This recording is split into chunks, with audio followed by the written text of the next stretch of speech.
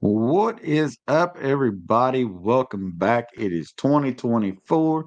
Kick your shoes off, grab you something cold to drink. We have got a brand new episode of Talk. So, cheers, boys. Garage beer. What's everybody drinking tonight? What you guys got? I got Nacho Lagre from a local brewery. They are awesome. It is Backstory Brewery out of Sulphur Springs, Texas. Love it. I love it. I got a little. What you got, Matt? Loose Cannon. Loose Cannon from a Maryland brewery here. So nice. Keeping it local. I'm chugging this fine garage beer from the folks at Garage Beer. It's a beer flavored beer. The garage door is always open is their motto. So check these guys out. Columbus, Ohio. Columbus, Ohio. They are super cool people. Got a chance to talk to them this week again. And beer flavored beer. I mean, how can you go wrong with beer flavored beer? Yeah. That's the way to do it right there. Yeah, absolutely, guys. So we got a fun episode tonight for all you folks at home. We've got a little different setup that we're working with tonight. These guys have had about a week to think about some of these questions that I've got in store for them tonight. But the preface or the baseline for our episode tonight is rigging a new kayak. And we're talking like we're going from the ground up. We're taking it home from the store. She still got the plastic on her. This Jackson kayak is brand new, ready to go. So let's get Matt Campbell Fishing. You're talking to us. You're here, bro. Hey man, welcome. Thanks for having me on. Appreciate it. Hey, happy to have you here, man. So we've got Matt Campbell, we've got Joshua Evans, and we've got Lance McWhorter, all previous offenders of the Doc Talk program. So stoked to have you guys back. Definitely thanks for being here. But let's jump right on into this thing. So, like we said, you've got that brand new Jackson kayak of your choice. You can pick any kayak out of the lineup that you want to rig in this conversation. What do you do? I mean, a lot of folks anymore, they go to the store, they see what they want. They've already done some online shopping, some different things, and they've kind of got an idea, but they don't really know what to do yet. This is their first kayak. What would you tell that person? How would you set it? Like, what's the first thing you do with a brand new kayak? Man, you gotta take it on the water, paddle it, or pedal it, depending on which version you get. I think you need to understand, how you feel in that kayak. If you want to, take one rod, a couple of bags of baits, do a little fishing. But you need to get an idea how that thing's going to balance and how it's paddling or pedaling for you before you start going crazy with rigging, because you could rig the whole thing out and figure out that everything you did is all in the wrong place because it's not how you want to operate in that kayak. So if you're new, go fun fishing a couple of days. Catch a few fish, see how it does, get a feel for it I'd say do that before you put anything on it other than the paddle holder. Yeah, I'd have to agree with Matt on that. One of my favorite things is really kind of rigging for functionality. And the only way you know how to do that is if you spend some time in the boat without anything on it. Okay, get it out there. See, where your arm reaches and where everything would be convenient. or maybe where you'd want like a motor control or a rod holder or a cup, where you think you might want your graphs. And you're going to sit in your kayak and visualize where you want all these things to be, right? And visualizing it when it's fresh out the plastic in your garage, that's one thing. But once you get it on the water and you really feel like, okay, if I lean this way, how's my boat going to react? Can I reach to the front of the cockpit area? How's reaching behind me go? All these things will play major factors into how you rig it so that, one, you're comfortable while you're out there on the water, and it's the most functional as far as, fishing comfortably and being able to access your tools while on the water. Or if you're just fun paddling even, right? You want to know where your lunch bag or your cooler is going to be on the kayak, and how can I best access that? And the only way to do that is spend a little time on the water without anything on it. And then the other thing I would suggest is, once you do kind of have a good idea, I've always been kind of an advocate of not drilling too much in my boats. I think the last 2 boats I've had would be the first ones I really put a bunch of holes in. But it also, if you don't, hard install everything like your electronics or where your battery is going to be, things like that, you still have the ability to move it around your boat for weight distribution, for accessibility, all those different factors. And if you decide you don't like it, you haven't hard installed it, you can move it somewhere else, Man, just to echo, I mean, both Matt and Josh, they covered, a whole lot of stuff. And I think one of the most important things is, like what Josh said, is that geometry of that boat it's different from boat to boat, So once you get it, you can visualize it all you want. But so you get out there and you sit in that seat, throw a rod around a little bit, see which way you're leaning, see how that boat reacts. Every single boat, I mean, there's no such thing as a dry kayak, and scupper plugs and things like that we can get into in a little bit. But, you're going to have little wet spots. You're going to have, depending on how much you weigh, where your seat's comfortable, you may have a little bit of water in the back, or, when you get to slouching in the midday, you may have a little spot that pulls up a little water in one of the sides. And those are real important things to pay attention to with a brand new boat. Even going from model year to model year, if, the company's changed anything, it can completely change the way that boat rides in the water. So it's one of those things, unless it's a boat that you're really, really familiar with and that the manufacturer hasn't made any changes since you had your last one, 1,000% get that thing out there and paddle around, pedal it around, do both. I mean, because there's a lot of situations where we're not going to use the pedals. I get in that thick grass or hyacinth or things like that, and I'm not using a pedal drive. I'm using a long paddle and dragging myself through that stuff a lot of the time. So if I put my graphs in the wrong space, they're in the way. So, I mean, it's just really kind of important to get in there and pay attention to it. And especially like Josh said, drilling holes. So many people are just a fan of grabbing a boat and drilling holes in it. And, man, that can really mess you up.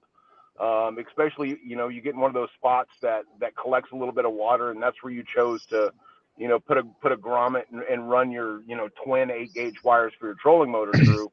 That could collect a lot of water. Those things are water resistant. They're not waterproof, so being real thoughtful about how you rig is huge. I'm really, really glad that we're doing this one tonight and breaking down some myths and things like that. And we got the crew that can do it. Yeah, absolutely. Absolutely. So we've got this new kayak. We're at the paddle shop. We've really not quite left yet. What are some of the off the shelf secondary products that you think you would tell a new angler to purchase for rigging that new kayak, just out of the gate, some of the standard things? Man.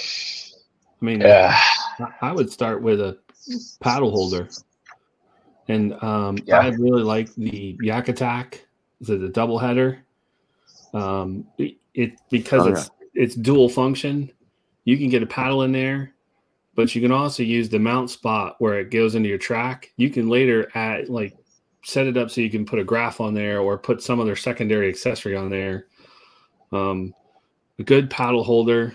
Those are nice too because they got the little bungees, because you never know. All of us have had a paddle fall off a kayak and then we're going, trying to figure it out where it is. I would say a paddle holder would be one of the number one things for me. One of the first accessories I'd tell anybody to grab. Yeah, I would say a paddle holder. I like the rotor grips. I put them on extensions on arms and kind of, very similar to the double header, but the spacing is a little wider, and I prefer that for me personally. But aside from that, maybe a crate, either that or some type of like an anchoring system. Maybe like an anchor wizard would probably be something that I would grab right off the shelf. Yeah, I think that definitely a paddle holder, the one that I always grab, and it really works well with the tri-track that you find on Jackson kayaks, because you can really put them wherever you want. Yak Gadget makes those rod and paddle stagers that allow you to clip a paddle down, and it'll hold a couple of rods in there too. It's kind of nice, especially when it's brand new and you're not really knowing, maybe you're going with a new crate. You don't know where your crate's going. You got a spot where you can stick a rod if you don't want to keep putting them in and out of the horizontal rod stagers in the boat. Those work really, really well. Obviously out of the gate, your 360 light is something that everybody's going to need. Grab that when you get your boat. If we're taking it out for the first time or two, we're probably not going to have the motor on it yet. Maybe we will, but nav lights, or any, I like having the button lights just because they're smaller and they don't get smashed as much. Just really 360 light, all your safety equipment, everything like that. And kind of get a good idea while you're at the shop. Talk with those people. It's like, I own a shop. We'll sit there and we'll talk to you about where we can put the basics. Your survival code, a dry box for dry bags for a spare set of clothes, things like that. Just kind of the basics that you want to have in there when you get going, just to one, be legal, and two, be safe. Actually, to add on to what Lance is saying, one, knowing what your local state regulations are, so that you are going out safely from the get-go and within whatever those laws and rules might be. Another thing, shops like Lance's, they do rigging and other stuff like that. When you buy the boat from them, don't necessarily have them rig it right away, but let them know, hey, I'm going to take it out, kind of get a feel for it. And if you want to help me with rigging after the fact, then I'll come back and give you some return business. That's always a good idea. Gives you a chance to really know where you want to put everything. And when you go back in, you can tell Lance, hey, my arm is, 3 inches, 4 inches shorter than yours. So instead of having the graph way up here, I need it back a little bit further, right? Little subtleties like that are going to help you have the boat set up the way you want it if you're not setting it up 100% yourself. But also it's going to make sure that the shop can ensure that you're set up and happy when you walk out the door. Yeah, that is great advice. So we've covered, some of those first accessories and different things like that. And I think talking to the paddle shop is probably one of the best pieces of advice that you can give anybody, because there's a wealth of knowledge there. And, to have that at your fingertips so that you can walk out of there with the right paddle, with, the different things that you need is going to be huge. It really will be. So with that being said, what are you've taken this kayak out, you've seen how it performs, you've got a few roto grips, you've got a nice new shiny paddle, you've got a crate. What are we looking at? What is the next step in rigging this kayak? What's step 3?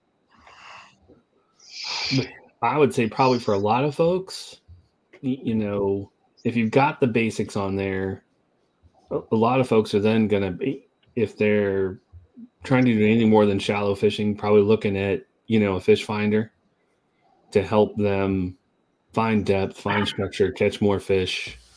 You're probably getting into that tier of rigging, which means you're going to start running wiring. You're going to worry about batteries. That's probably the next, I guess, kind of the next level of things. What do you guys think? Lance? Lance frozen? All right. Well, for me, I'd say, yeah, definitely looking at your graphs, your batteries, motors, right? Motor mounts, incorporating. Oh man, it's James McBeath. I'm sorry. Hey, James. What's up, James? Incorporating like a power pole or an anchoring system off the back in conjunction with a motor. A lot of different factors here when you're looking at that next stage in rigging. Again, weight distribution is huge, especially if you're running a motor, because you want to make sure that you're maximizing, that motor's capabilities in conjunction with the hull shape and the weight distribution in your boat. There's a lot of factors there. That's one of those times where if you are new and not a less seasoned or less tenured kayak angler, reaching out to shops like Lance's or Delaware Paddle Sports or so many other different Jackson dealers out there, and kind of having them help walk you through that part, because that's a really important piece to that puzzle, if I'm being honest. Yeah, absolutely agree. And like we kind of, I think we skipped one little portion that's kind of important, and it's something that we do, ETX Paddle Sports. The next step for me, when we start putting in crates and we start putting in, coolers and, tackle boxes or bags or things like that, once we've taken it out and gotten comfortable with it, we get that stuff in there. The one thing though that I see a ton of people skip over is securing that initial loadout. It's like, once we get a crate in there, how are you going to keep that crate in there if you flip? How are you going to keep those rods in the crate if you flip? How are you going to keep a cooler in there? How are you going to keep tie downs? I don't know about other shops, but I know at ours we do. Like, I've got a really cool, industrial grade sewing machine that we make like rigging straps and stuff like that for, that will tie down all your gear. I know Yak Attack makes a bunch of really cool straps and buckle attachments that we use a lot. But I mean, really thinking about securing that stuff, because, and also kind of when you're testing that boat, a lot of times with people in a new rig, I'll tell them to go out and flip it when it's empty too. Like if the weather's nice or whatever, go flip it, go get back in it, man. Because, really the time to learn how to get back in your boat is not when you're in the water and it's cold. I went in last year. I got swamped by a boat at Hartwell, and I got flipped. And thank goodness all my stuff was secure. It's like when I flipped that boat over, I was like, man, everything's going to be gone. And I mean, I still had rods in the crate. The crate was right where I left it. It was like everything was tied down, and it was like, all right, cool. So it's like, that's a really important step in there too, is to get with your dealer or just kind of really do a little research, get some good tie downs, and figure out how you can secure that stuff in a really efficient manner. Because, a lot of us, even fun fishing, us tournament guys that are out there, we're rigging these boats, we're setting these boats up constantly in the dark, in the cold, in the rain, so having a system that really just, fast X buckles or little shock cord tie downs and things like that you can really do without being able to see very well and do it quickly is a really important step that I'd add on to that. Yeah, I couldn't agree any more with you, Lance. It's no fun chasing a fully loaded black pack that's half full of water and full of tackle boxes down the river. They do float. They do float, but you'd rather not have to chase them down. I think on top of Lance talking about tie downs, one of the, especially with these kayaks nowadays, as big and wide as most of them are, even, a good chunk of the recreational kayaks, a good, a lot of us call them a drag rope. You've got that where you can pull it around on the dock or pull it up on the shore, whatever. I leave one whenever I go out. I have one tied to the front of my boat at all times. It just loops around the front handle. But something like that, if you flip the kayak, to be able to pull that off the front and put it on a handle and use that for leverage to flip that kayak back over, it's a $20 or $30 piece, but it could end up being the major difference in your day. Yeah, for sure. Can I add one more? I want to add one more thing, actually. Yeah. I think Christian Gervais, it was in the comments, and said, get the best paddle you can afford. I cannot scream that enough. I still have my very first Bending Branches Sunrise paddle. I got it for like $50 off my buddy Matt Baden, and it's a great paddle, right? But as I've progressed, I started getting hand fatigue, and the longer you're out there, people go to Dick's Sporting Goods and they'll grab the cheapest paddle they can, or the one that came with their kayak, and it's aluminum, and they think, oh, this is great, and by midday they've got hand cramps or shoulder fatigue. The second I actually upgraded my paddle and went to the best paddle I could, which is a Benny Branches Angler Pro Carbon, let me tell you, good Lord, it's like literally the weight of your arms, and that's it. You don't feel like you have a paddle in your hand. And the ability to go longer throughout the day without that fatigue setting in is great, especially if you were to flip, right? Because now all that fatigue that would have been there with that cheaper, heavier paddle, now you have that energy that you can now utilize to self-rescue, flip your boat back over, chase down your gear if you didn't secure it properly, like Lance said. These are things that folks will say, oh, God, why would I spend $300-$400 on a paddle, right? But yeah, well, I mean, you're brand new to the sport. I get it. You know what I mean? You're like, oh, this will do the same thing. It still pushes water. But if you hold two of them side by side, and if you ever see me out of the water, I'll let you use mine. It's a matter of, you can put them side by side. You have a wider blade, a lighter overall paddle. The amount of water it pushes is more water. I mean, the list of benefits to getting a better paddle is astronomical. And you won't really notice it or know it until you actually try it, and then you'll understand. Yeah. I like Snell's comment right here. I was say, and a longer paddle than you would think that you need to. When we get in these fishing boats that have higher seating, I think the charts say that I should be around, being 5'10". I think they say that I need about a 230 or 240, and I mean I run I run the 60. I mean I run a big paddle, and it's because you get that angle and you get to digging around and pushing. But yeah, I mean it's. So I'm a huge fan of kayak. It's me. I was like, yo, who's that? Yeah, I was like, I'm hitting buttons that I'm not supposed to be hitting. I'm scrolling and looking at questions. Good comment here from Dell Patton in there. It says, you don't buy a fully loaded truck with a 3-cylinder engine. Right. Yeah, for sure. It's a great analogy, Dell. When I tell people never cheap out on motorcycle helmets or handguns or bulletproof vests, why would you cheap out on a paddle? That's your life, that's and if you get in a lot of places, like I said earlier, you're getting a lot of grass, you're getting a lot of cover and things like that. A lot of times I'll have that paddle in my hand when I'm fishing. So paddle's important. We've kind of covered all the low-lying basics, but let's back up. I know Josh has already kind of alluded to this, but let's talk about the fish finder portion of this thing. You're new to the sport, and I feel like you've got your kayak, you've got a crate, you've got some rods and reels, you've got your baits, you've got a nice paddle. Everything coming up to the next phase is, man, I got to pick the right fish finder. Boys, there is a plethora of fish finders on the market. They come the size of our phones, and they come the size of our tablets and beyond. They come, I mean, there's all kinds of them. There's different brands. There's so many things. How does a new angler know where to start to select a graph? What's the best advice that you could give them?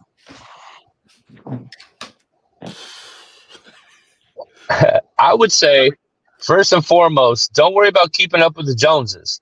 Okay, everybody's worried like, oh, they have forward-facing sonar, they have this, they have a 12-inch screen. So what? Like, what are you going to use it for? How is it functional to you, right? So do you only need it so you can see, structure in the water or water temps? You don't need to go buy, the 126 SV with the, live scope and all that. You don't need that. It's going to be what you're going to need it for. If you want, you can get a unit that you can upgrade to those types of things once you see if you like it. But again, that goes to talking to buddies that are out there kayak fishing, talking to shops, seeing if maybe they have units on their demos, or if they have their personal boats with certain units on it that they prefer, and see if you can take that out on the water and try it out.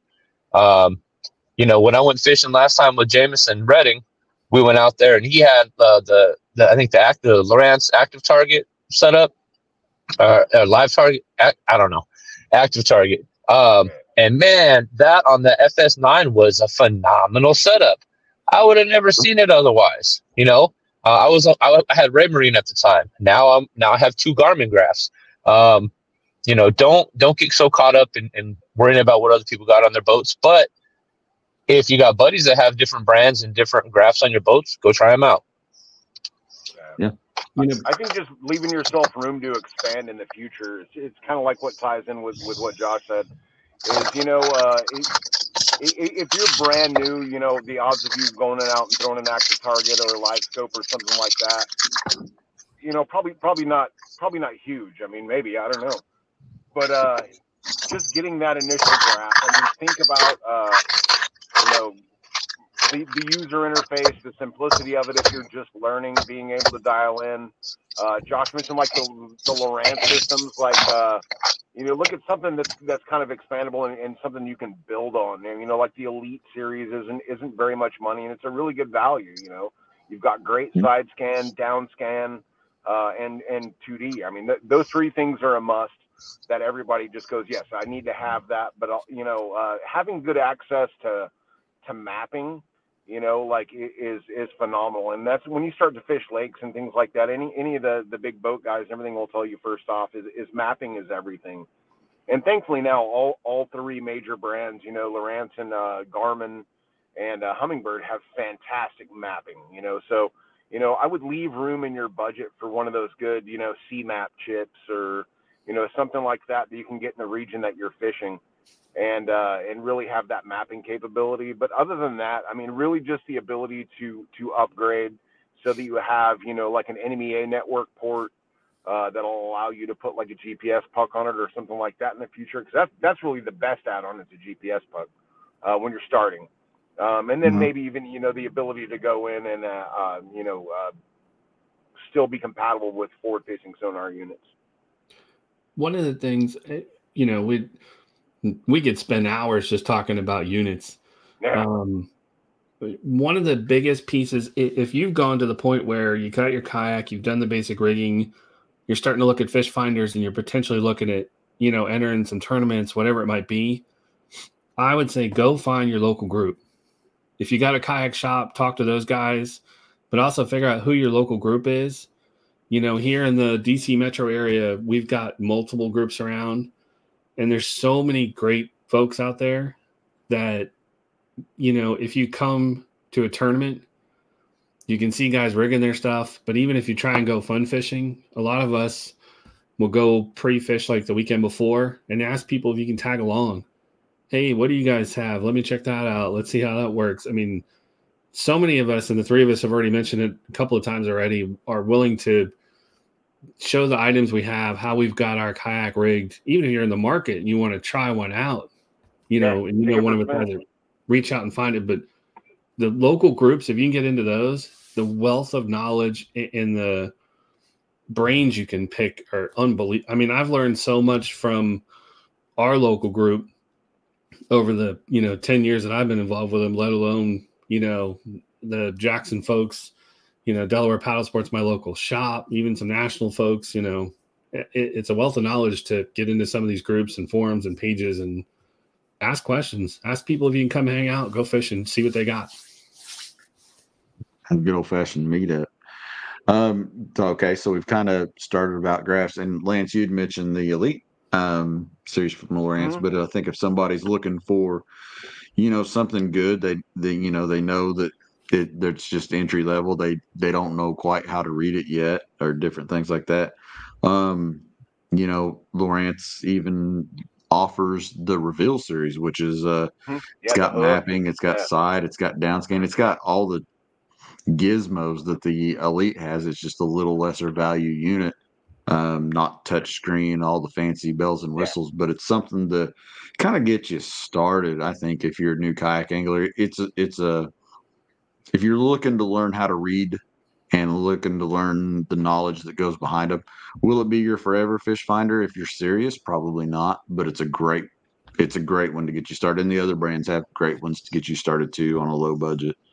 Hey, Just Chad. to add on to that real quick, Chad, is like if you Yeah. do get into like the hook, like the reveal series, and the lower end is if you find that great sale at your local shop, hopefully is where you're looking first, Yes. or you get on one of the big websites, is when you see that great sale come up on those, make sure that you really read down in there, newbies and, Yes. and read the description, because they do have units that still just have GPS, which will Yep. give you a gray screen with a line. You can drop waypoints on it and things like that, but it doesn't have Right. mapping that's not going to be compatible. So you guys Yep. out there, make sure that you read down there in the description and make sure that it has the map compatibility built into it, because they do have models that do not. Yep. Make sure you hit that toggle too, because there will be different options, especially for like the 7-inch and 9-inch ones. There are different options as far as triple shot and the different things like Yeah, that. So 3-in-1, definitely. L-in-1, yeah, definitely. Yep. Transducer options. Yep. So especially like if you're buying that from Bass Pro, because they do run a lot of sales on those kind of things, definitely watch what they're putting out there in front of you. So you've got your fish finder, you've picked that up. Next thing, I mean, the biggest thing that you're really going to need is a battery. Now I know we all four run different batteries and have different preferences, but how do you decide which battery is right with so many batteries on the market? You've got lead acid, you've got gel, you've got lithium. I mean, batteries alone can almost be as confusing as fish finders to find exactly what you need for your kayak in this day and age. Now, keep in mind, he's brand new to the sport. He doesn't have a motor yet, so he's looking for his first battery to power this new fish finder he bought. So, like, what's something that he maybe needs to look into? I mean, to find that new battery. I mean, if you're just starting out and you're looking for the basics, a little 12 amp, like lawnmower battery, I think that's what a lot of us started with, and that'll power these units, for your day of fishing. And that's an easy item to pick up. It's pretty cheap. So that way, if you're not sure, if that road is for you, that's an easy and good way to go. I mean, if you can swing it because of the upgrades and the long-term lasting effect, I would say go lithium, because the weight is great. And congratulations, Mark Williams. Yeah, congrats, and man. Great boat. A lithium battery, the long-term, the weight, the amount of time it runs units, those are a couple of things I would recommend. Hey, Oh, there he is. Go ahead. Oh, I was going to say, you blinked out there for a second. Go ahead, brother. No, I was just going to say, look at actual reviews, customer reviews on Amazon or, Google reviews for the specific brands and batteries. If you go on a lot of the Facebook pages, you're going to have people that, they swear up and down that it's, the best battery in the world. But if you go read the reviews, they'll tell you otherwise. The proof's in that pudding in a lot of instances. Again, just like everything else in this community, ask the people around you, the more seasoned people that have spent time, have used the products, and have used them for a length of time. I personally recommend lithium just because of the longevity of them and the reduction of weight, because every pound counts when you're out on the water, right? But again, not everybody can afford a good lithium battery. So, if you are going for a cheaper lithium, really do your research, ask the questions, look at the warranties. That's another big one. Some of these companies say they have great batteries, and then you get it and it messes up on you in the first couple of trips out, and they say, "Oh, sorry," So really look into the actual warranty associated with the battery company. I think that's something that's overlooked a lot of times. Yeah, I'm in the lithium camp firmly. I think it's 2024. it's kind of one of those, buy once, cry once. I started out with the Lowrance Hook 7, and the deer feeder battery and all that, like the old little guys. Mm-hmm. And if you run that thing bright, which you really got to do down here, especially in the South, a lot when it's dead of summer and you got the glare on your screen all day, which you always do. Having that extra juice available is key. So I think what I would say is to a brand new angler is get lithium. Get the lithium ion. There's a lot of questions and rumors and things like that about lithium batteries and water and things like that. 99% of those things going around on the internet are not true. I did an entire podcast of it with Stormy from Dakota a couple years back that's on my YouTube that really deep dives into battery technology. And there's a lot of other, podcasts and resources out there that can teach you a lot about those batteries. But I found that the more I fish throughout the years, being able to utilize that battery in other ways is what's really made a difference for me, So if it was somebody that's just coming into the shop and getting started, I'd probably drop them in a 10 amp hour, 12 volt, like the little Dakota lithium power box. It's like a little box.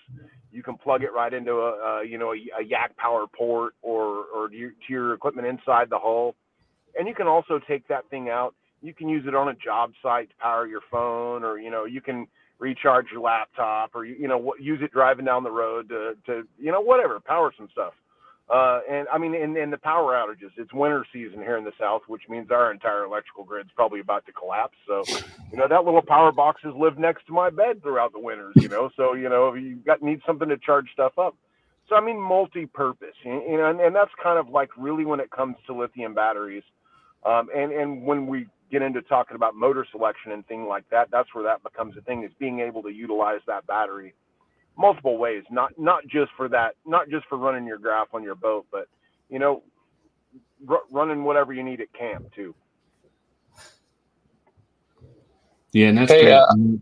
The power box is an amazing tool to use, not only in your kayak, but for any of us that camp and kayak, or if you're doing a camp weekend trip, whether it's a Dakota power box, or there's a few other versions of those power boxes where you can drop a battery in yourself. They're amazing. Yeah. Go ahead, Josh. Yeah. Oh, I was just going to answer a question in the chat.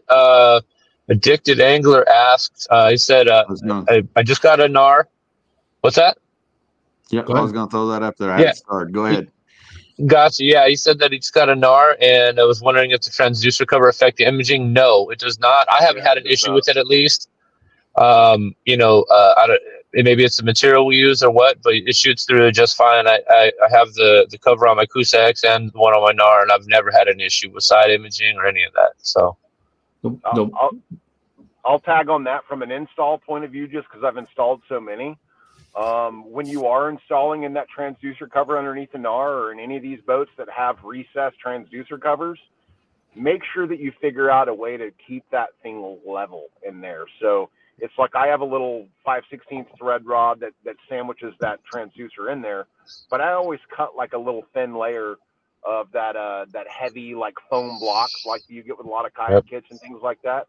I'll cut a really thin foam block, perfectly level, and then I'll put that up in the hull, and then sandwich that transducer up to it, and then the transducer cover comes up and like sandwiches it all together. So the biggest thing is, it's not going to affect your imaging. It stays wet, but you just want to make sure that you're not getting any, I'm trying to get lined up with my camera, any cant to the transducer like that, or, make sure it's nice and level in that hole. And think about the way you sit in your kayak when you're graphing too, because a lot of times when you get to running banks for a long time, you'll lean one way, or you'll kind of, when you are actively graphing, make sure that you keep that boat nice and level, and you've taught yourself how that boat runs. That's good advice. I want to jump back on the battery thing here real quick. Lancey is talking about the batteries.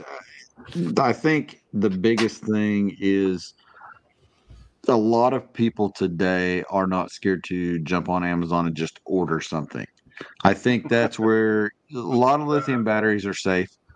But you need to still do some research on a lithium battery before you just jump on Amazon. Don't just buy the first cheapest one you see on Amazon. Yeah. That's where you can get into some trouble. Definitely make Alibaba. sure you do Yeah. some research on a lithium battery. Make sure that the company's well rounded. Like Lance said, Dakota, Z Pro, X2. There's a lot of good battery companies out there. Try to stick with one of those before Yeah. you run off and just buy something that's popping up cheap. I always tell people. That's the biggest thing. I always tell people to look for a battery company that's had an issue. Because anybody that manufactures anything with those kind of components, there's going to be an issue at some point. So make sure that you're dealing with a company that, if they do have a bad run of, 60 amp hours or something like that, that they've gone through and they've replaced those and they've exhibited that customer service, and the company has still remained liquid after that. So a lot of times you'll get fly-by-night battery companies that are just getting Alibaba batteries, slapping stickers on them, some catchy, some catchy marketing, and then they go out there and then all these things are coming over on a boat, so they get one Connex container full of bad batteries, and that dissolves the company and everybody is hosed. So look for those companies. Dakota, absolutely just a rock in the industry. Z Pro has done great. Like you said, there's several brands out there that have really done fantastic. And I mean, really, man, if you're going to spend hundreds of dollars on a battery, spend $100 more, spend $150 more, and like buy once, cry once, and get one that isn't going to leave you stranded. So, like Lance said, just watch some of those companies on Amazon before you go and buy the cheap battery. Make sure it's not just a sticker on a random product. Yeah, so we've got the battery. We've got everything going on. Johnny, or Susie, whatever you want to call our angler, has started off with all this stuff. Let's talk about fishing rod management. They started off with one or two rods. Typically how, that person that buys their first kayak, they're really starting to get interested in it. They've got the cheap fish finder, they've got the paddle, they're making headway, but now, man, it's like they're getting addicted. They've hooked that big fish and they're getting juiced. They want to get like, man, I need a crankbait rod. I've been on YouTube and man, so and so's channel, man, he's talking about cranking. Man, I need a jig rod. Man, I need this. How do you start to accommodate all these rods? I mean, like a kayak traditionally, like the Coosa X, you've got a great place for 4 internal rods. The big rig's got a place for, 6 rods that you can stage on the boat without any drilling. The Nar's got, you can put 8 on the Nar easy without, before you have to add any rod holders or anything like that. But something like the Bite, you've got a couple rod holders in the back behind you, the flush mounts. Where do you go from there? I mean, how do you get more rod storage? What are some of the things that you can do to add to your fishing arsenal when rigging your boat? The easiest answer, I think, is any one of the storage crates. We've talked about Yak Attack and Yak Gadget. If you go find these crates, and especially some of these newer versions that they have, depending on what size of crate you get, will have, typically 3 to 4 rod holders that you can put on the back. I mean, adding, 3 to 4 on the back of there, plus, if you've got stand-up rod holders, or if you've got like the Nar and the Coosa X where you've got lay-down rod holders.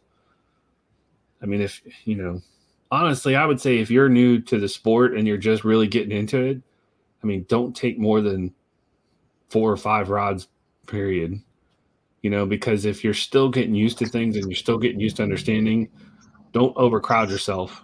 But those resources like a Yak Attack or a Yak Gadget are wonderful companies that, you will see those names used constantly across the board, and they're easy. You don't have to drill anything. You don't have to screw anything into your kayak. throw a crate on there, add 3 to 4 rod holders, the blink of an eye.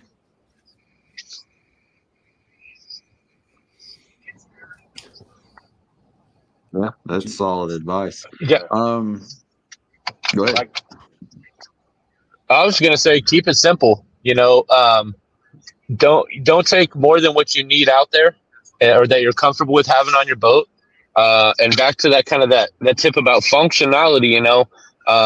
Can you reach them? Can you cast your rods without hooking something behind you? Right. So thinking about that when you're talking about rigging the kayak, where are you going to put those rod holders? If you're installing extra gear track, like I usually do that on the inside of the tank well, rear tank well on my bike, to give myself additional rod storage. I put rod holders on those. Well, I do that on the left hand side because I cast with my right hand. And I know I won't end up catching the rods, on that back cast. So super important to think about that kind of stuff, and will you be able to use it and have it be functional for you? I would say the only thing I can add to either one of those guys is understand the difference between storage and functionality and utility. I mean, it's like if you've got a rod in storage, if it's back behind you and it's in that Yak Gadget crate or in that black pack, fine. Make sure it's in there. Make sure you can secure it if you need to. The rest is utility. Like what am I going to be using from cast to cast? I had that Yak Gadget rod stager off there on my left side because I tend to, work more off my right. I've got a comeback rod there. If I have a fish hit something and I need to grab, a wacky rig real quick and skip it in there, I can just trade those real quick, and flip that rod out there, and I've got a place to drop the rod that I was using. Those little angled rod pockets that are right behind the seat, the left-hand one, the only thing I use it for, that's where my camera boom goes. The right side, I leave that one open for utility for when I get a fish in the boat and I'm going to put it on the catch board and take pictures, having a place to just reach right there and drop a rod and have that rod up out of the way. You got an angry smallmouth or something like that you're wrestling in the boat. It's really nice to have that little spot right there where you can drop that rod in while you're getting that fish in, and get the lure out, toss it over the side, make sure you can reel it up with one hand. It keeps things out of your way while you're measuring that fish, because in that moment, the whole world revolves around getting a picture of that fish on that board, so having your boat set up and places for your rods to go is huge, and that's something I think you kind of learn with experience about how to lay it out. But I mean, touched on it earlier. I mean, just being able to secure those rods in that crate when they are in storage mode, or if you're in like sketchy mode, like if you come out of a creek, and you get to the main lake and it's white capping and it's blowing and it's like kind of sketchy, man, turn around, get back in that creek, turn around real quick and put those bungees on your rods that are in the crate. Take a second and do that, and then go out there and then, I mean, the NAR, the big rig, a lot of the Jackson boats will take those waves just fine, but take a second before you go and make sure that you've got, some security options in those rod holders. Like when I'm running in my big rig, when I was running it, those rods would kind of lay in the gunnels. So I made shot cord loops that would attach to the seat rails that I could just slip over the butts of those rods, and I could take 2 or 3 of those tie downs and that would hold in like 8 rods, like if I wanted to go under a bridge or into the trees or whatever, I could bungee those things down real quick. And we all get sloppy, I think, with our rods from time to, especially as the season wears on. I definitely get sloppy. For sure. I look like I've got everything laying on the deck at one time a lot of times. But yeah, take that time. That's cost me $600 and $800 combos before. I've sank them. I've just dropped rods. Like, you ever had that moment? This is off subject.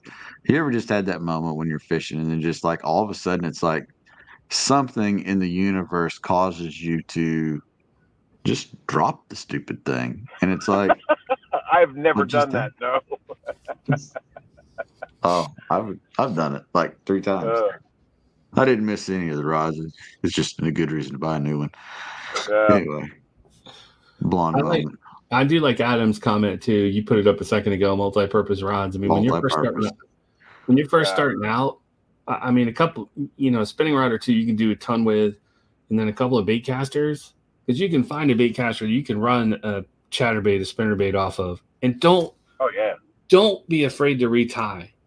If you're watching these videos with, Christine Fisher, or all of these top tier anglers that have been doing it a long time and have a system and understand every little in and out that they're doing it for their career, you'll see them carry 10, 12, 14 rods. But don't even consider that.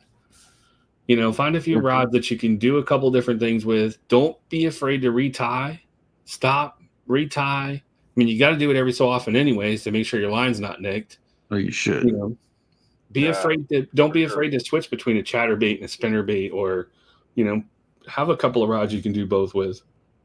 Well, and then the one thing that really made that possible for me to segue off that, Matt, is, on the Jacksons, that new underseat storage bag. Oh my God. Dude, like so life awesome. changing. I mean, like literally in my crate, my gadget crate in the back, I keep the big bags of all the different plastics in there, and I'll keep like my little terminal tackle boxes in there, and like my box of glides.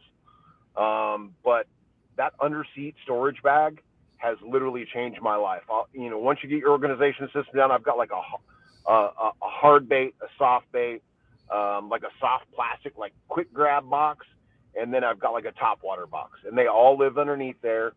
And I've got that one box that you can kind of change out for whatever fishery. Once you start getting dialed in practice, it kind of starts getting the juice in that box, but man, having it right there under your feet, and just being able to reach down and pull that box out without having to twist around, there's no reason to not, retie, try. I mean, it is really, I think, probably tripled, the lures that I actively throw throughout a day, just because I don't have to stop and old and crippled, like twist around and get back in the box. And it's a really great add-on. So if you guys out there can figure out, if you've got a Jackson, get that Jackson underseat storage bag. That'll change your life. Dude, I will wholeheartedly. On the underseat bag, Josh, I know I'm going to start with you on this one, but I know you spend a lot of time in the JK group pages. You spend a lot of time answering questions for our Ask a Pro, and some of the different things like that we do. I know we get a lot of questions. Hey, I'm a bigger guy. I weigh this amount of weight. What are some of the things that I need to look at in a kayak? And balancing a kayak is a huge thing. And the underseat storage bag is a great way to start distributing weight throughout your boat. Absolutely. So you are using the whole boat and not just the tank well. Josh, can you kind of talk a little bit about some of those things for spreading the weight around and balancing those boats? Some of the questions that you get in the group pages and the Ask a Pros and all that. And we lost you, bro. Can't hear you, buddy. No. Nope. Dang. And Lance, the button you can talk to. The weight distribution, man. Yeah, I actually did a video on that last year, with my NAR. Being very thoughtful about that. I mean, that goes back to everything we've talking about. Getting in there and riding in that boat, figuring out how it sits, figuring out where your seat's going to go. Being able to move that weight around is key. If you're running a motor, that big heavy, 24 volt, 60 amp hour, the way that my 23 NAR runs, I'm going to put that battery up front. That brings my bow down a little bit. I get a little more punch as I'm going through. And then I'll run my electronics battery in the far back. I mean, it's really just, it's being thoughtful about how you lay your boat out, and if you can put weight across the board, do that, and don't be afraid to go out there and test it a few times. you don't have to get it right the first time. It's okay to go back and start over again, So get out there, and one of the big things that's kind of like change one thing at a time. I think a lot of people will go out and be like, oh, I don't like this, or this didn't right, or I felt a little front heavy or whatever. Think about what may be the problem, change that, then go out and try it. If you change three different things, you could make it worse, or you can make it better and not know what made it better, So it's just being very thoughtful about how you lay that weight out. I'm back. Yay! Hey, remember the question, right? Yeah. I mean, Lance kind of hit it on the head, man. Being very thoughtful about where you put your stuff in the boat. That underseat that bag by JK is phenomenal, and bringing that tackle weight forward. When you're thinking about that, think about some of your big baits. Like if you're throwing big swim baits, or you have a terminal box, your terminal box is usually going to weigh more than just about any other box in your boat. But the other thing is being very intentional about what you bring on your kayak. A lot of guys, especially those of us that came over from bass boats, they're used to tons of internal storage in a bass boat, and they try to bring every single piece of tackle they have with them on the kayak. Don't do that. You don't need 36 jigs. You'll literally throw. You're probably going to throw 2 or 3 baits the whole day, right? Yeah. So if you're going out fun fishing and practicing, only take a few rods. Figure out what you're going to use on tournament day if you are fishing tournaments, and then have it narrowed down. I don't ever bring more than 6 rods with me to any tournament, at least on the boat. I'll have extras in the truck, but I'll never bring more than 6 out there because it's extra weight. It's extra stuff to get caught up in trying to use it all, right? Rather than really hammering down and figuring it out. As far as the weight distribution goes, looking at where you're putting your batteries versus where your motor is. I have an extension for the power of my Torpedo batteries. I can put it up on the front hatch if I'm riding real heavy in the back with a lot of tackle. Different things like that. Play with it. Go out again, just fun fishing, and see what configurations work best.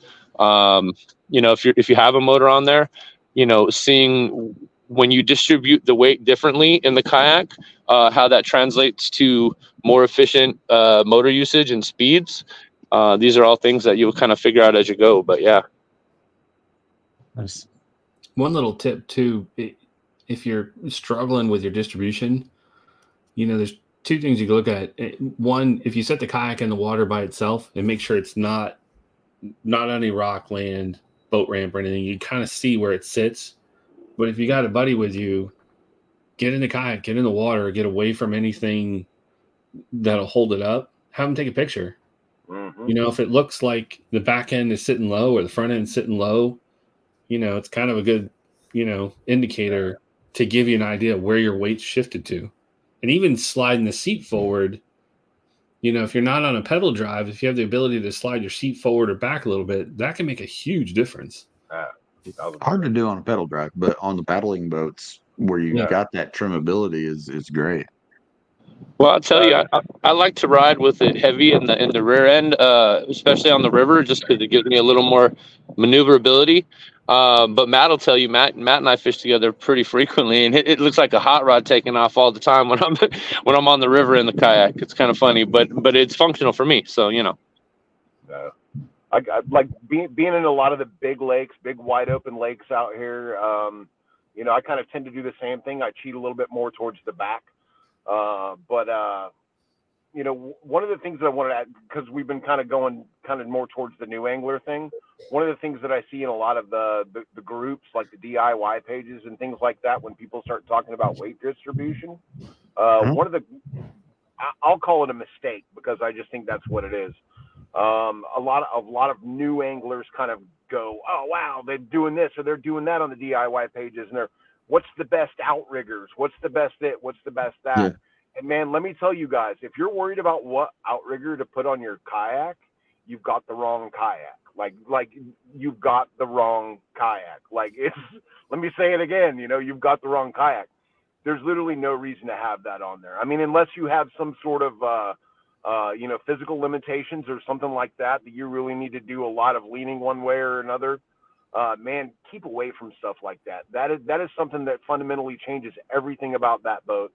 And if you get in a boat that is really, truly designed and engineered by professionals and tested by professionals, that boat will run just fine with nothing bolted onto it. So if somebody tells you need an outrigger, like 99.999% of the time you do not. You know, like I'm old and fat and crippled, and I can get in any of these boats and stand up in them and turn around in them and do whatever I need to do in them. And I mean, it's and they're fine. So please keep away from that.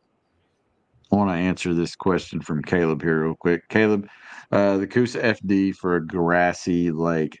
Son, you've bought yourself a 4-wheel drive kayak. Little did you know. So the Coosa FD, any of the FD boats is actually a phenomenal kayak for a grass lake, because what you have is the ability to set the pedals down and run in the open water. And then when you come up to a matted area or a heavy grass area in the lake, what you have the ability to do is flip that lever, flip that drive up, grab your paddle, and man, all of a sudden you've got 4-wheel drive, and you can go a lot of places without changing the deck on your boat that basically none of the other boats can go.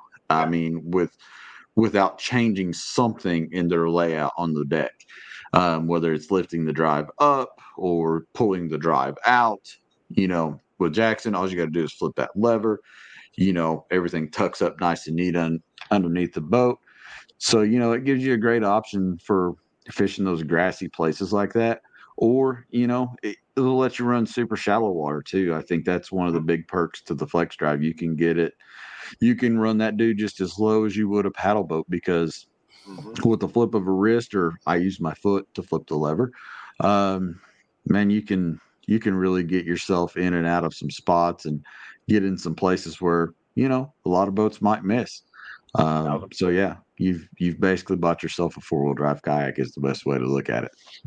And the Coosa FD paddle's pretty good too. So yes, it does. Paddles really well. I was gonna say, like adding on to that, man. Any of the Jackson kayaks, what I always tell a lot of people at the shop is look, man, Jackson's born of whitewater, man. Jackson is born of paddling culture. Every single one of those holes out here, they really paddle like a dream. So, fishing really grass heavy like I do, retracting that drive, that boat will straight just float over the nastiest mats you've ever seen. Great boat. It's great for that. And yeah, I think echoing to all the boats paddle really well. We do spend a lot of time on that. And I'd recommend anybody that gets an FD boat, definitely spend some time paddling it, because you're going to be impressed with how well it paddles. The NAR actually paddles really well. I love paddling my NAR. Yeah. So, well, with that, guys, kind of an hour and 2 minutes here. So I'm going to let you guys sign off. We'll kind of close this thing out, but I want you to go around the room, thank the sponsors that you need to thank, the people that help you out every single day, and tell the folks where to find you on social media. I'll kick it off. I want to say thanks first and foremost to the great family at Jackson. They take care of us, and we've all raved about the Jackson. And I see even comment even to that Mark IV drive is amazing. So thanks to Jackson. Thanks for having us. Delaware Paddle Sports, iRod, and P-Line, they help my year go all the time. Some great folks, if you're in our region, Delaware Paddle Sports is an amazing Jackson dealer, and they can answer all your questions and take care of you. And as far as social media, at Volboy23 Instagram, and then Matt Campbell on Facebook. And feel free, whether you comment on this post or reach out to any of us if you guys got questions, or hit up any of the Jackson pages. There's a million Jackson owner pages. Come by and comment, whether it's us or one of the many folks at Jackson or team members. They're more than happy to help you out, and hope to see you guys on the water. Yeah, I just want to say first, thanks to you, Chad, and for having us on. It's always a good time, man. Big shout out to Jackson Kayak, the whole Jackson family, really. Been with them for, about a decade now, and always taking good care of me. iRod, P-Line, Bending Branches, Malone, Yakima, And Dakota Lithium, they all these different brands and companies, they work with me in various capacities and help me do what I do. If you're trying to find me on social media, look up Joshua Evans Fishing on Facebook or at Tight Lines Sharp Minds on Instagram, or come out to any of our Mid-Atlantic kayak bass fishing events. You can find more information about us at mkbf.com. All right. Yeah, mine is Lance McWhorter Fishing, or my shop, ETX Paddle Sports. You just look up ETX, like East Texas Paddle Sports. Man, thank you, Chad, again for having me on and for all that you do for us and the brand and the community. Sponsor-wise, Jackson Kayaks, so super proud and honored. I love that family. Dakota Lithium, Missile Baits, Dobbins Rods, Newport Vessels, Striker, Amphibia Eye Gear, Traeger Grills. I am a chef after all, Bubba. There's just so many great people that help keep me going, and I truly appreciate you guys. If you guys want to come out anywhere in East Texas, let me know. You're happy to use one of my boats or test it out and take it for a drive. And I'll see all you guys out there. I do the Bassmaster Kayak Series, so I'll be at all the events this year and at the Classic for sure. So thank you. Yeah. Yep. And without further ado, we're going to thank the fine folks at Jackson Kayak for providing us a platform to do this podcast. Also, Orion Coolers. This all airs on the Orion Podcast Network. Spotify, all that fun stuff. So you can check it out after the show if you missed us on the lives. We've got Evolve Rod Sleeves. We've got a 15% discount on that. Hit up JKT15 and you can save yourself a little bit of money on some rod sleeves. They're not bad. They're not bad at all. Z-Pro Lithium keeping us powered here at the Orion Podcast all year long. The fine folks at Garage Beer for providing beer for the Orion Podcast. We appreciate the heck out of that. So we're going to give them a shout out. Cast King Rods and Reels, they have been awesome. And also the fine folks at Basco Fishing. Go check out Basco, get you some swag. You will enjoy it. It's all custom, new stuff coming out every few months. And Chris is over at Basco. He's a good dude. So hit him up, get you some fresh fishing threads for spring. So that does it for the crew tonight. We appreciate you guys all being here, hanging out with us for a little bit. Happy first podcast of 2024 for all of us. So we're a little rusty. It's been a few weeks. Thanks for hanging out with us, and we will see you guys on the next one. Bye-bye. Thanks, Joe. I got hit in the stream.